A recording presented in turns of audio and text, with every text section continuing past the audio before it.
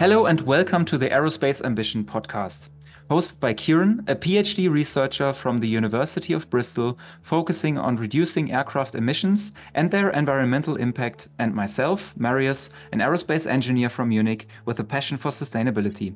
In this episode, we explore contrail management. Kieran, would you tell us a little bit more about our guest? Hey Marius, so today we welcome Marc Shapiro, the director of the Contrails team at Breakthrough Energy in the US. Marc and his team develop research tools to help mitigate aviation climate impact, in collaboration with research groups such as MIT and DLR, tech companies like Google, and operational bodies such as Eurocontrol and the National Air Traffic Service. As we've heard from our previous guests, contrails are aircraft-induced clouds responsible for around 1 to 2% of total global climate impact. Marc leads the Contrails team at Breakthrough, which is pioneering progress on predicting exactly where these clouds might form and to what extent they may warm the climate. So today, we're going to dive into the details on the excellent work being done by Marc and his team at Breakthrough, as well as the challenges and opportunities that may lie ahead in this fascinating field.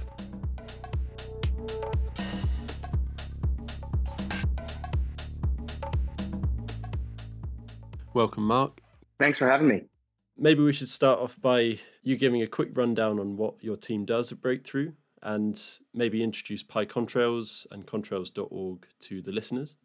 Sure. Yeah. So I lead a group of researchers at Breakthrough Energy, and it may be helpful just to mention that Breakthrough Energy is a much larger organization than our group. It's focused on really accelerating innovation across the whole technological and political landscape related to reducing climate impacts. So we are part of what they would describe as their discovery work, which is very early stage foundational research work, trying to uncover really promising climate opportunities. So our group is pretty small. We've got a team of 3 or now 4 scientists. And our focus is really to look at what the science is out there right now and try to develop useful tools that can help transition the science to the industry. And then in the process of doing that, really flesh out our understanding of the atmosphere and the impacts that come from contrails. Thanks very much. Yeah, so I think those research tools include PyContrails, which is, of course, the open source repository, which collates decades of research in this field. All of this academic research that has been done has been sort of brought into this one repository, and it's, to me at least, like I find it so useful to have that. I just wondered if you could elaborate a bit on that and talk a little bit about exactly what PyContrails is. Sure. Yeah, I really wish I had named it something else, given how much use it's seen. But we're stuck with the name, and it's apt. So when we started the project, this was now back in 2021. We heard of the project through the academic literature, and we decided to start looking into if there's a way to be helpful in this transition from science to the industry. So one of the first things we did was try to implement some of the leading scientific models out there for contrail impacts. And what we found was there was actually very few resources for even the most basic correlations, like something like the Schmidt-Appelman criterion, which is a criterion for contrail formation in the atmosphere, and it takes into account the relative humidity of the atmosphere, the temperature of the atmosphere, and the amount of heat getting exhausted by the engine. And it's a relatively simple relation, and it's been published in the literature in many different places, but we really couldn't find any kind of canonical implementation to reference against. And so we decided, this is a great place. We could just, write down our version of this and share it around and see if it's right. And if so, then that's something we can share. And then it sort of snowballed from there. Right. We did the Schmidt-Appelman criterion and started looking into ice supersaturation, which is seemingly a very simple meteorological characteristic. This would be just to say, where is the relative humidity over the atmosphere supersaturated with respect to ice? But unless you're got a really strong background in thermodynamics, that actually is sort of a hard concept to wrap your mind around. So we decided to implement that as a model, just to be really clear about, okay, this is how we're calculating ice supersaturation. There's many different ways that you could do this, but this is what we believe to be the canonical implementation. And so this slowly grew over time. We implemented more models and started developing some of our own. And we recently open sourced it back in April of 2023. So it was really exciting to see that it was actually useful to many other atmospheric scientists in the community. Yeah, absolutely. Just to clarify to the listeners, like ice supersaturation and relative humidity, these are all very important parameters to be able to measure to determine whether these aviation-induced clouds, so contrails, whether they're going to form or not, and maybe how long they might live and how far they might spread throughout the atmosphere.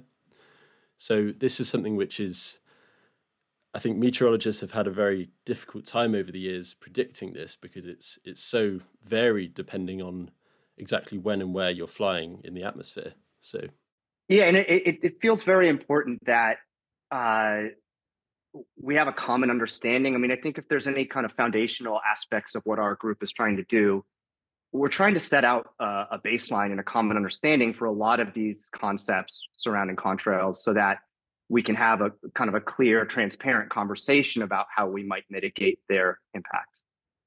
So again, for something as simple as ice supersaturation or the Schmidt-Appelman criterion, there's actually a lot of nuance built into those models. For instance, how do you calculate the efficiency of the engine, and how does that efficiency actually impact the Schmidt-Appelman criterion?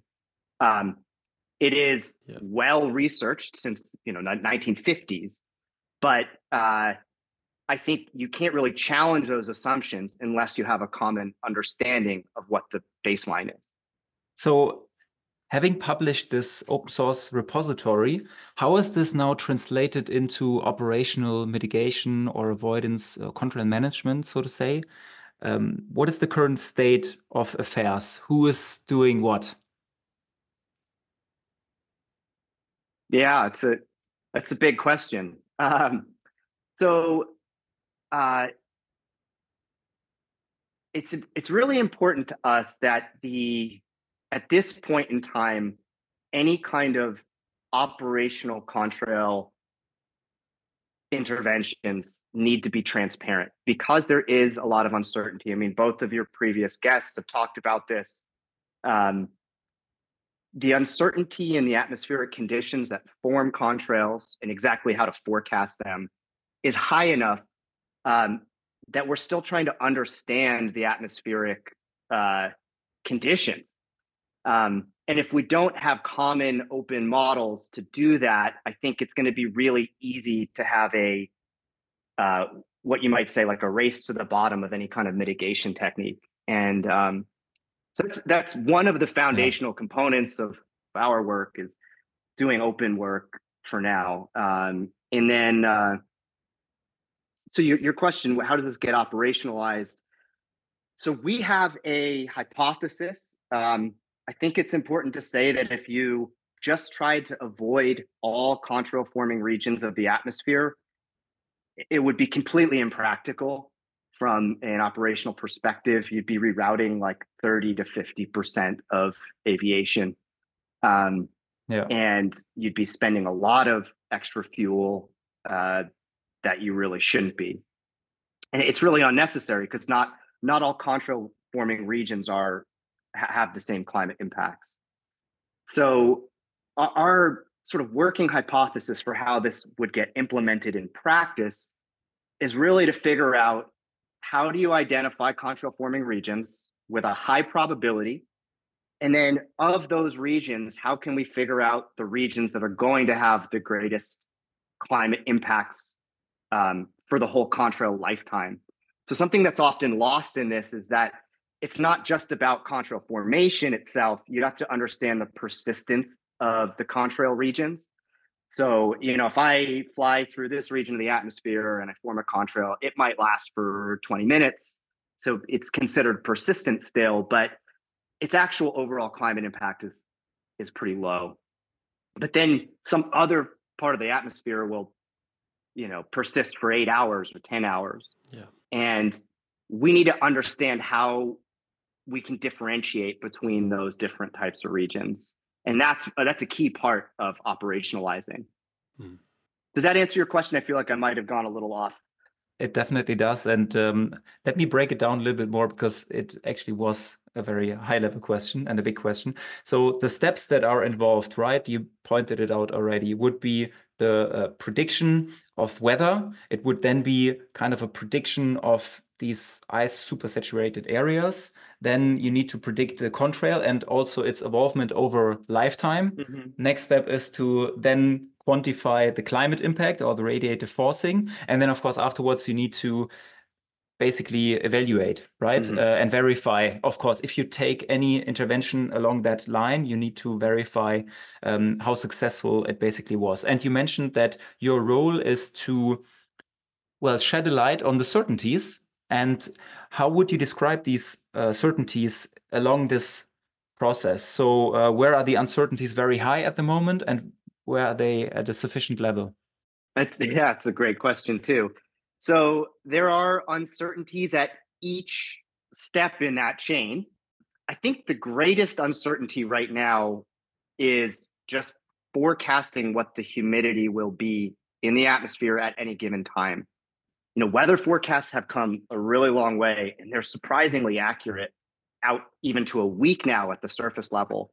But often it hasn't been as well defined at the cruise levels that we really care about. Mostly because that's not what the weather companies are optimizing for. They're really optimizing for those surface level conditions. So it's really only recently that we've cared about what the humidity is at 30,000 feet or 35,000 feet. And that one specific value, the relative humidity with respect to ice, it really controls most of the uncertainty, both from the formation side all the way through downstream to how long is the contrail going to persist, and therefore how much time will it have to affect the radiative balance of that part of the atmosphere. So RHI, relative humidity over ice, is definitely the greatest source of uncertainty. I think where we're getting a little bit more clarity is around how emissions will nucleate ice particles, and then how that correlates with that persistence metric. So if you have higher soot emissions coming out of your engine, you're going to have more soot nucleation sites or ice nucleation sites, which means that your contrail will be denser to start, and that can affect its lifetime. And there's been some really exciting campaigns, even as recently as last month, where there's a plane carrying a bed of sensors flying behind a commercial jet, measuring the emissions coming out of the engine, and then looking at the actual contrail composition of that cloud over certain timescales. And in some ways, that's uncovering more questions than answers. But I think it's helping us, especially in the more traditional emissions regimes, quantify what the ice nucleation is going to be behind an engine. So I think kind of the relationship between aircraft performance, emissions, contrail formation is getting better. I also think that we have a generally pretty clear idea that an individual contrail and then multiple contrails together that form a synthetic cirrus region have a radiative impact. It's fairly easy to see that from satellite imagery. I remember just last month I was looking at some satellite imagery, and I saw this contrail outbreak over the center of the US off of the GOES imagery. GOES is a geostationary satellite run by NASA. And using some algorithms developed by MIT and Google, we can actually translate that image into something where you can see the contrails forming really well. And you could see that almost over the entire center of the US, from Texas up to Oklahoma, west to Kansas, kind of north to Illinois. Yeah. The entire center of the US was contrail formed cirrus. There was nothing there. And then all of a sudden you could see the streaks of contrails slowly forming into a cirrus cloud. And it really struck me, because that is what we're targeting. There was no pre-existing cirrus, and you can measure compared to the ground nearby the difference in outgoing radiation and say, okay, here's the radiation being absorbed by that synthetic cirrus cloud. Yeah. Damn. So are you saying that the ISSR prediction is potentially the largest source of uncertainty? What would you say about the radiative forcing and the actual climate impact measurements that we're making, or the predictions that we're making? Yeah.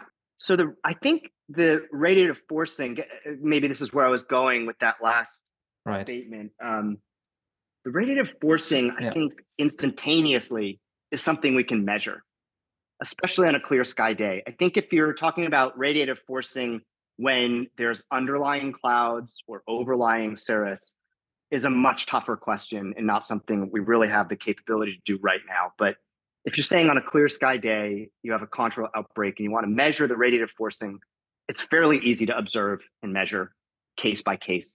We don't have a great way of scaling that to say, okay, automatically measure the radiative forcing of the whole globe all the time. It's really important we don't conflate that with climate impact, because there's a whole other discussion around how does that near instantaneous radiative forcing translate into things that matter to humans, like surface temperature or rainfall or economic impacts. And that's a very, very complicated question. I think there's a lot of really good work going on to try to grasp the metrics that we use to quantify it, and even how we would translate something that's near instantaneous to something that's 100 years down the road. But I think it is very clear that if we were to remove a cloud like I was describing, something on a clear sky day, you're synthesizing a cirrus cloud that, would be overnight. So there's no reflected solar radiation to worry about. Removing that from the system should be a net benefit. I think that's been known since the 80s, roughly, that, cirrus is a net warming effect. If we're just talking about nighttime contrail cirrus, you can be generally sure that if you remove that, it's going to have a net benefit to the climate. And where it gets thorny is then at what cost? We all agree that that's a net warming force. We should try to remove it because it's human caused. But what is the cost that's worth removing that for? And I think that's where the discourse really gets more complicated, right? Because it becomes a values issue. Like, do you value short-term climate impacts or do you value long-term climate impacts? And that's more of a policy question and something like as a society we need to wrestle with. Yeah, maybe just going back to the weather forecasting side of it all as well. So, of course, to be able to predict contrails, you need to know what's going on with various different weather parameters, with humidity, temperature, and pressure being up there as the most important. So there's open source weather data. So you've got ECMWF, which is basically global models which generate data on weather forecasting. But then you've also got the sort of higher resolution approaches, such as what Satavia are doing and predicting these contrail-specific weather products that we need. So what do you see as the trade-off there between using those two different approaches, and whether, like, you've got ECMWF, you can apply a scaling to that data, you can parameterize it. Do you think that's anywhere near as accurate as if we completely recalculate these weather products? I mean, I would love to see a recalculation of the weather products that was available to the whole community. I don't think there's anybody would argue with the idea that we need better weather in the upper atmosphere at a higher resolution. The challenge is that it's just extremely expensive to run that computation with the current methods that are used. So, weather forecasting is done by just discretizing the whole atmosphere and, letting the physics resolve in these long computations. So it's very computationally intensive. If something like the Satavia weather was available, I would assume it would be better than ECMWF. I think it's still a question of, is it so much better that it's worth the computational cost of running a model specific for contrails? And I don't think we have a good answer to that yet. Talking about cost in this context, we see a disruption in weather forecasting as well, right?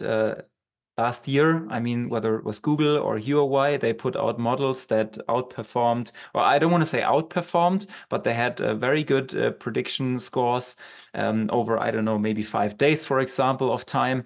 And it was a fraction of 1,000 or something was the factor of computing costs, right?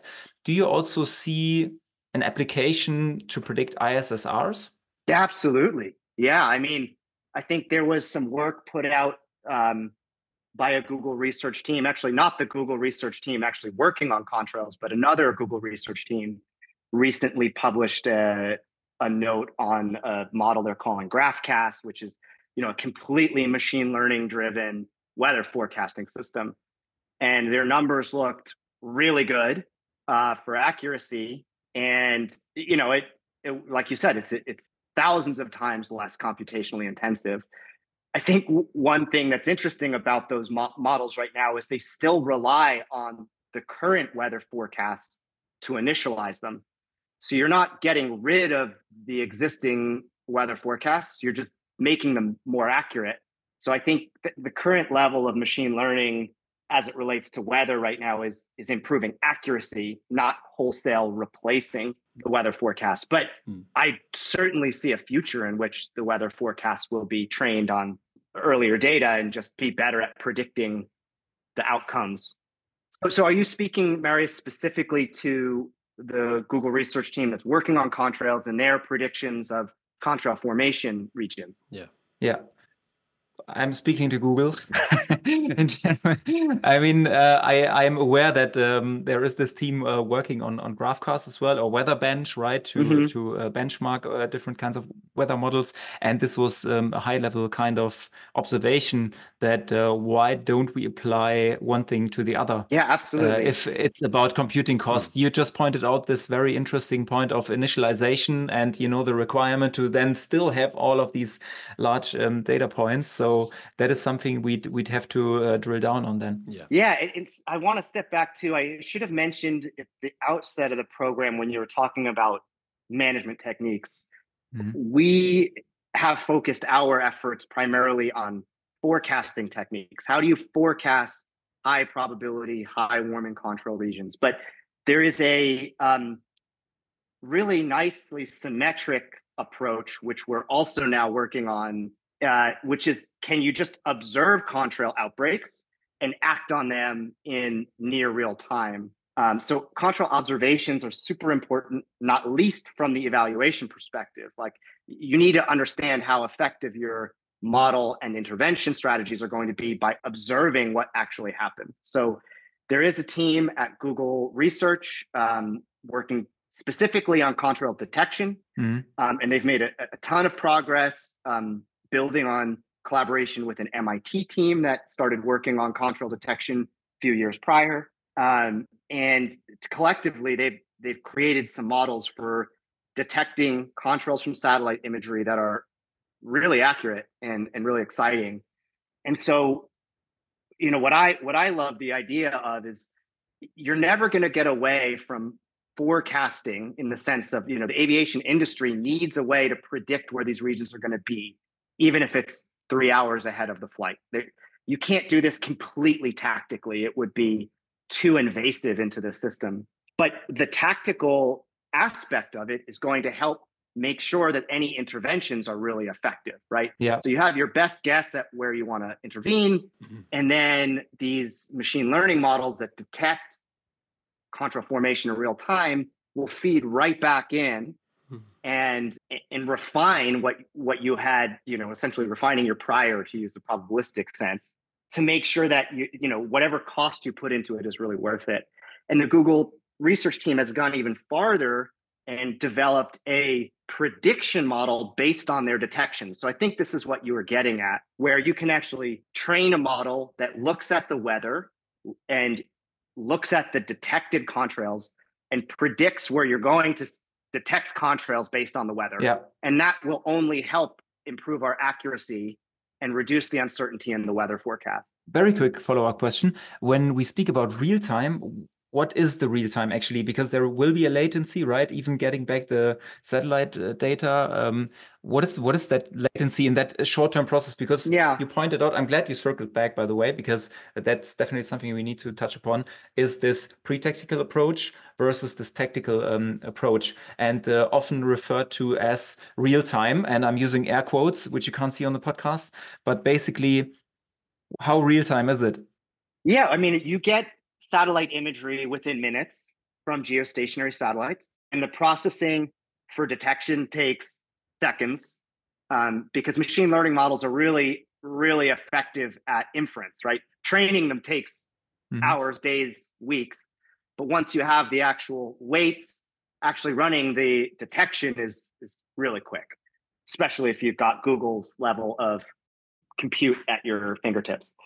So, we see that feeding back into the system within minutes, at an operational stage.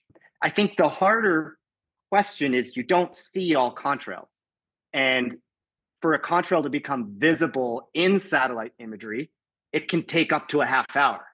And so one of the benefits of using satellite detections is that in general, you will only see persistent contrails. You're only going to see contrails after they've already persisted a half hour. Right. The downside is it's already been a half hour. The plane's already moved on. So really, you're informing the next plane that's coming down the pipe that, okay, there was a contrail formed at this flight level 30 minutes ago, and the weather forecast says it should still be forming here. So we're going to tell you go up or down. Yeah. Based on the optimization. So this inherent limitation with regards to the temporal resolution is also a way to increase certainty, because then you only look at the persistent ones, let's say, right? Right. I mean, unfortunately, you only see the persistent ones, and you generally only see them where it's already clear sky.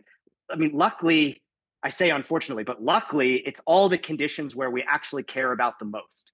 So in general, you're detecting contrails that you want to avoid. And so there is a benefit to that down selection, but you're definitely not seeing all contrail formation that might be harmful. Right. And looking at this machine learning approach that Google took right there, as you pointed out, so they are taking weather data and satellite observations and then train a neural net on it to make a prediction about a contrail. And then also, whether it's a pixel or linearization into a contrail, that is basically their approach. Earlier, I asked you about weather models and, machine learning approaches to that. Now, I want to make a step back and ask, was this a clever question? Because if you can make the whole process end-to-end a machine learning process, wouldn't that, be the better approach? So I'm asking you as the researcher to have maybe a gut feeling here. Why do you need these intermediary steps then, or even weather products, that you alluded to earlier, when you could maybe make the whole process end-to-end a machine learning process?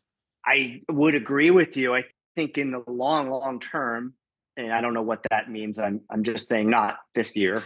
It's long term in AI. I think that this, yeah. I think that you could, we sometimes will call this a proxy model in our terms. Like you can create a proxy model that takes whatever your input set is and predicts your output set faster and better than more traditional physics-based models. But this is my opinion now, as especially coming from more of a physics, fluid dynamics background. I want to understand the physical intuition behind what we're predicting before we train a proxy model. And I also want to make sure that the outputs that we're training against are exactly the outputs that we want to predict. And once we assimilate all of those sources together, we're going to have a corpus of ground truth. And we're going to say, great, you can now train against this. And if you can predict this, with the highest accuracy and intervene based on those predictions, we're going to have success. I think we're still not at the point where we agree on what ground truth is and what we can train against there. So I think in a way, like I have these really delightful conversations with the Google team where, we like our approach, they like their approach. and we both think that we've got ground truth, but actually together it's much stronger because you kind of need to take an assimilation of approaches to get at the most accurate output. And I think we will get to that in the next year or two. But then will the proxy model be better than the physics model or something that's got weather in it? It's hard to say.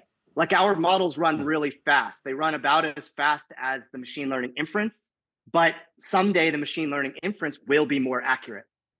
Yeah. Well, that also have to be like physics informed as well. So like having physics built into the system as well, because currently it's just a black box, right? You've just got a neural net which is learning from the data, and it's being trained on a particular data set, which is generally just imagery, I think. Is that right? Mm-hmm. So it's generally just images, so satellite images, observational data that they're feeding in, and they're basically learning from that data and then giving out predictions based on the images that they've seen. So it's not incorporating physics whatsoever. And especially when it comes to something like ice cloud microphysics, where it's based on a lot of very hard science, right? Like it's you probably would need that sort of physics informed approach. You might. I mean, I think in the near term you do, because the machine learning models right now are just predicting contrail formation. They're not predicting RF yet.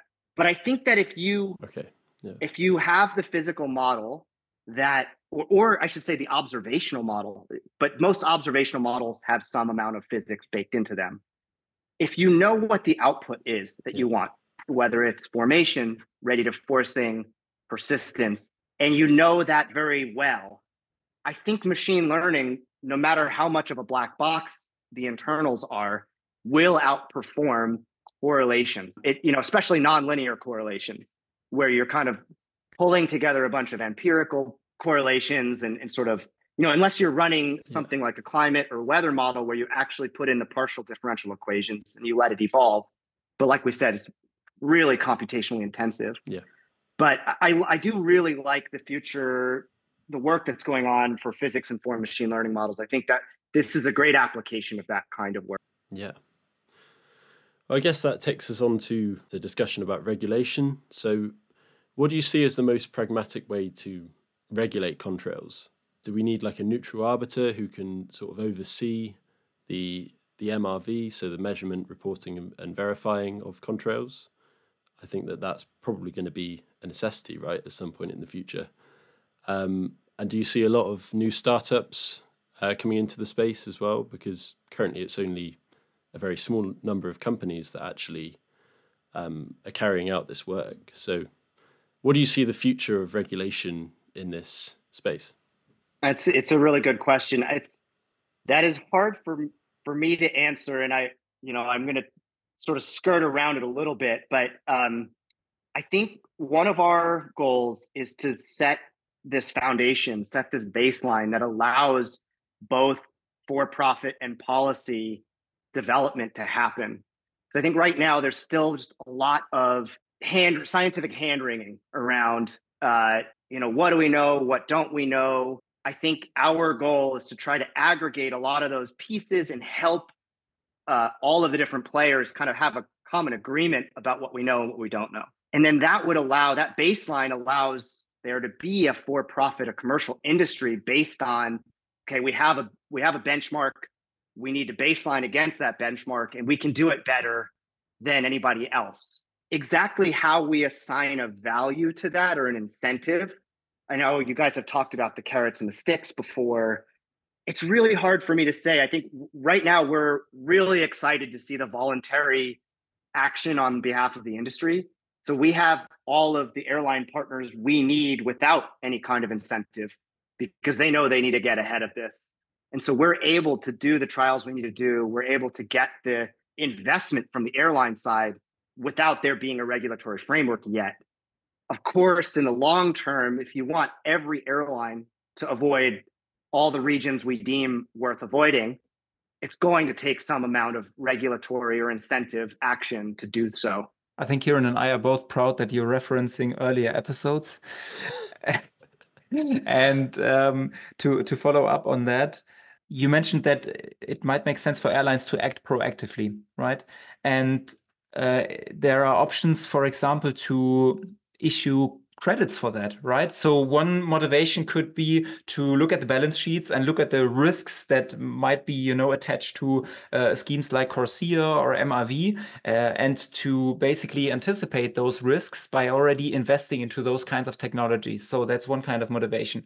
But then to make it even more monetary, one could also think about a carbon credit system that is, on the side of the current MRV scheme, let's say. How do you think about that?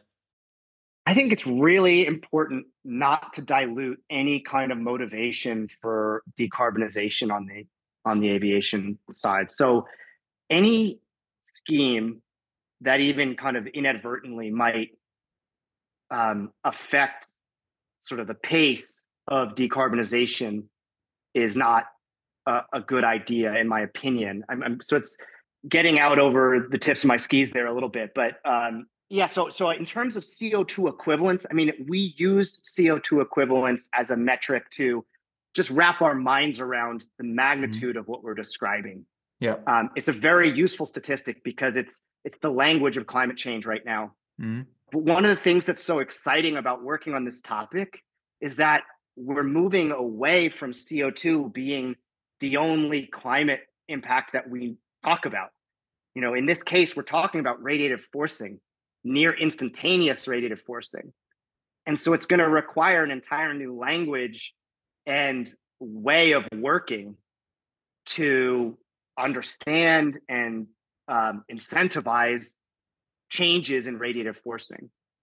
And so I think, it's a very loose comment to say, I would be careful about too much specific CO2 equivalents, because there's the potential that it's going to be cheaper to act on contrails than other decarbonization strategies, and it would dilute those strategies. That definitely makes sense. And I mean, it's definitely an effort that needs to be taken by many people and many institutions in parallel. And so many opinions come together, right, to basically form that metric. And since I've been spending time on this topic, what I found fascinating is how many institutions work together. Like you can see all of those logos are on every slide, basically, like everyone interacts. So I'm wondering, given how certain we are about the negative impact of this problem for the environment, is this only a problem that can be tackled by these large corporations, given the large size of the industry already?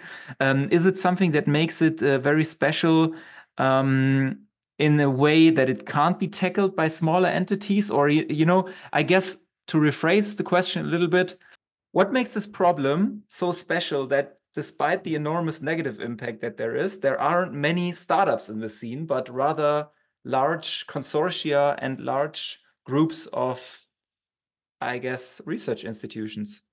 So, yeah, I mean, it's a really good question. I have the same question, to be honest.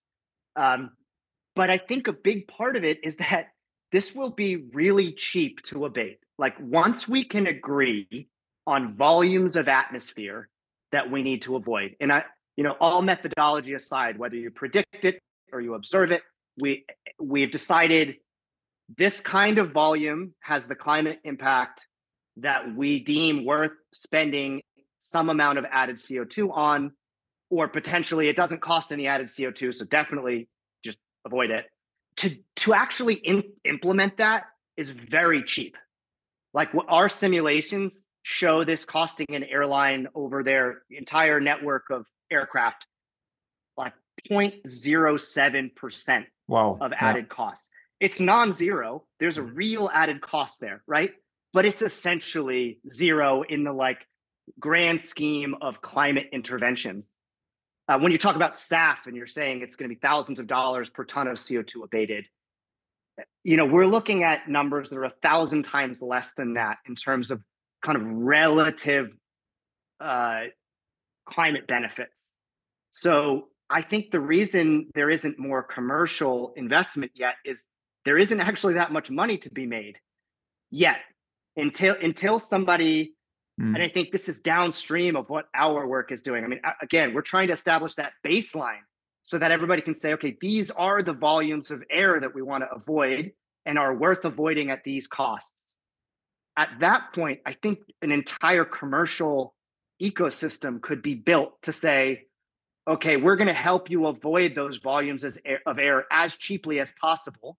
And because your airline consumes, hundreds of millions of dollars, billions of dollars of fuel a year, if I can do that more efficiently for you, then I'm going to save you money and provide a profit motive for our existence. The other side of it is, in the future, there could be some kind of RF credit system, like you mentioned. I would not want it to be in the same units as CO2 tons, but if that's what it is, assume there's some kind of RF credit system that would provide another profit motive for a commercial entity. But again, our focus is to avoid the race to the bottom and becoming just another carbon offset industry. We want there to be, very clear regions that should be avoided, and then you can kind of innovate on how you avoid those most efficiently. Yeah, so there's a very contentious debate over whether we should just keep flying the way we do now, obviously most fuel efficient routes, or whether we should do climate optimized routing, which is essentially avoiding contrail forming regions and also potentially regions where you might generate a lot of ozone in the presence of NOx. So this debate seems to be like it's very divided over, there's no consensus whatsoever over whether we should get on with trials now and whether we should bring this into service as soon as possible, or whether we should really just wait and just keep on doing the research. I'm just wondering if you think that is that more of a blocker? Is that more of something which is blocking progress on this field more so than the financial incentivization side of it? I don't think so. I mean, I think, the IPCC wrote about this in 1999. They keep revising, the estimates, but they're all roughly similar. It used to be higher, 4 to 5% of anthropogenic climate forcing. Now maybe it's 2 to 3% is contrail induced cirrus. I mean, those are huge numbers in the grand scheme of things. And so I think the motivation to work on the problem is unchanging. Sure. I think, and it's agreed upon that there is a high net warming force from synthetic cirrus. I think the contention, and it's a very reasonable question, is at what cost is it worth trying to avoid specific contributions to that whole number? And I think that is where we're doing our research. Our activities would remain unchanged in the sense of, we need to figure out which of these volumes of air are worth avoiding and at what cost. And can you actually do it in practice? Like operationally, given all the other challenges of the aviation industry, if you know that volume of air, can you execute the intervention at scale? And both of those questions can be answered without making a judgment on, what is the incentive going to be, or exactly how do we scale this up to be deployed? So I think the motivation is there, and I don't think it affects our motivation to work on the problem at all. Okay, yeah. I mean, I should say, if we get down this road, like any good scientist, if we start seeing that we are making interventions, it's not having the benefits that we expect, and we can't control the problem the way we expect to, we're not going to keep, pushing on it and doing it just to say we did it. I mean, our goal is to figure out how to do this, and to relay that to the industry as quickly as we can. Yeah, I think a lot of the uncertainty is around the metrics we choose as well. What are the time horizons that we decide to base our measurements on? So it comes down to how long do contrails live for compared to CO2. Obviously, CO2 lasts in the atmosphere for potentially hundreds of years. And I think that is a big area that there's still not really consensus on, as well as the aerosol effect, and how they may play a role in potentially leading to a cooling effect, which we don't really know Yeah. much about at all right now. Sorry to interrupt you. I think it's worth mentioning that the aerosol effects will be unchanged by navigational avoidance. So when we say navigational avoidance of contrails, we mean flying up or down. You're still going to have the same potential aerosol cooling effects regardless of that. And we would like to see a little bit more research into, or really just segregation of the existing research into effects that are caused by contrail cirrus and the effects that are caused by aerosols, because it's our hypothesis that actually contrail cirrus warming has a higher effective radiative forcing than it looks like, because aerosol effects are being encapsulated by that. Of course, we didn't talk about this at all, but you could mitigate contrails by using low aromatic fuel or sustainable aviation fuels. And I think you guys talked about this previously too. And that will help. It's a little bit harder to quantify exactly how much that will help. And it's interesting to point out that that will actually have a reduction in that potential aerosol cooling effect too. So it becomes a thorny issue as you start unpacking the whole, all of the effects. Okay, so for Breakthrough, you guys take a certain approach to this problem, and that's very data-driven and very software-driven. I recently stumbled across this initiative by the Department of Energy, ARPA-E, which basically funded I think $10 million or something, into different kinds of solutions, right? So not only software, but maybe also hardware, maybe also sensors. Was there anything in there, or maybe beyond that, that gives you hope that maybe could expand how rich the data is that we have? Yeah, absolutely. The ARPA-E program is super exciting. And there's a similar program in the works in the UK right now. The goal is, like we talked about, there's very few observations of weather at the higher altitudes. And so weather forecasts struggle to predict accurately at those altitudes because there's no truth to assimilate into their models. The ARPA-E program has the potential to, expand those observations by orders of magnitude. And so we would have a much clearer picture of what the upper atmosphere looks like with those observations. I think it doesn't change the end-to-end process that we've already talked about here, where, when you look at this holistically, contrail mitigation as a whole, it starts before the flight.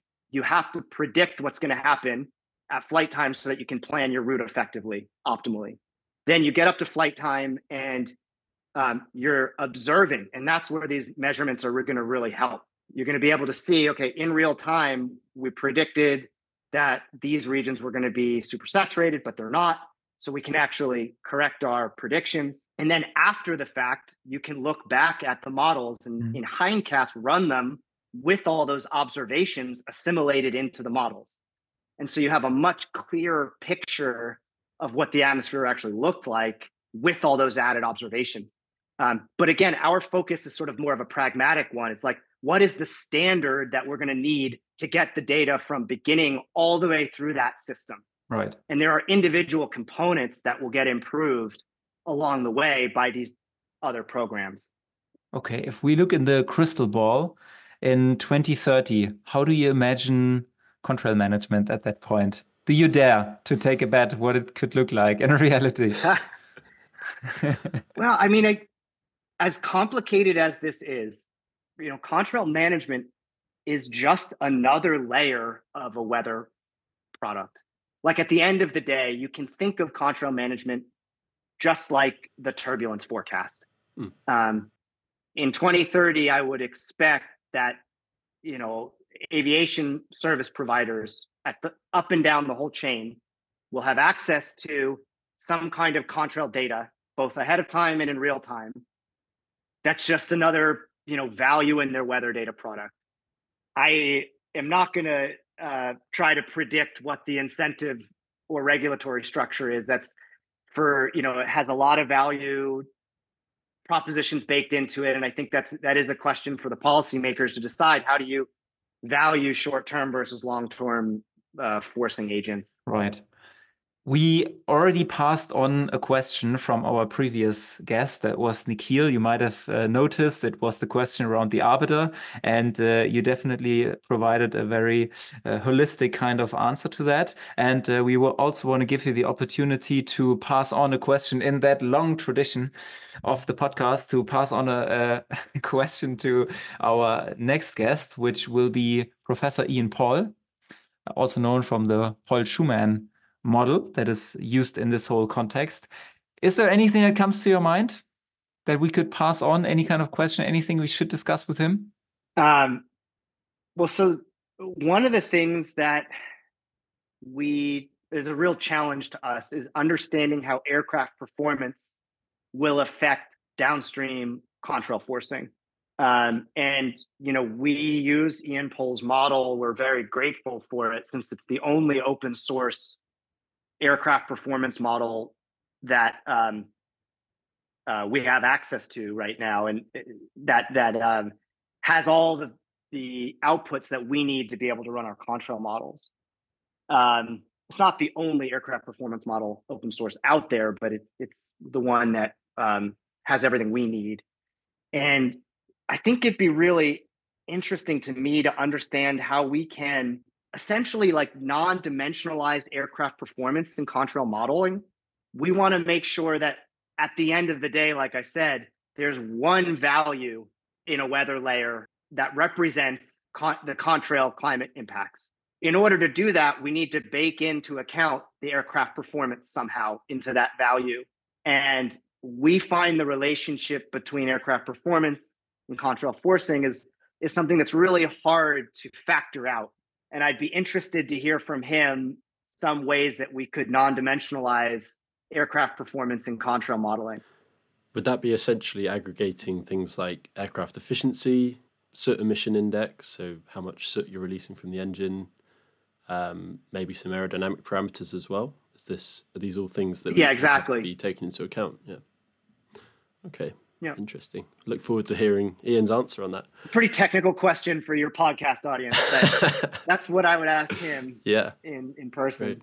Great. Good one.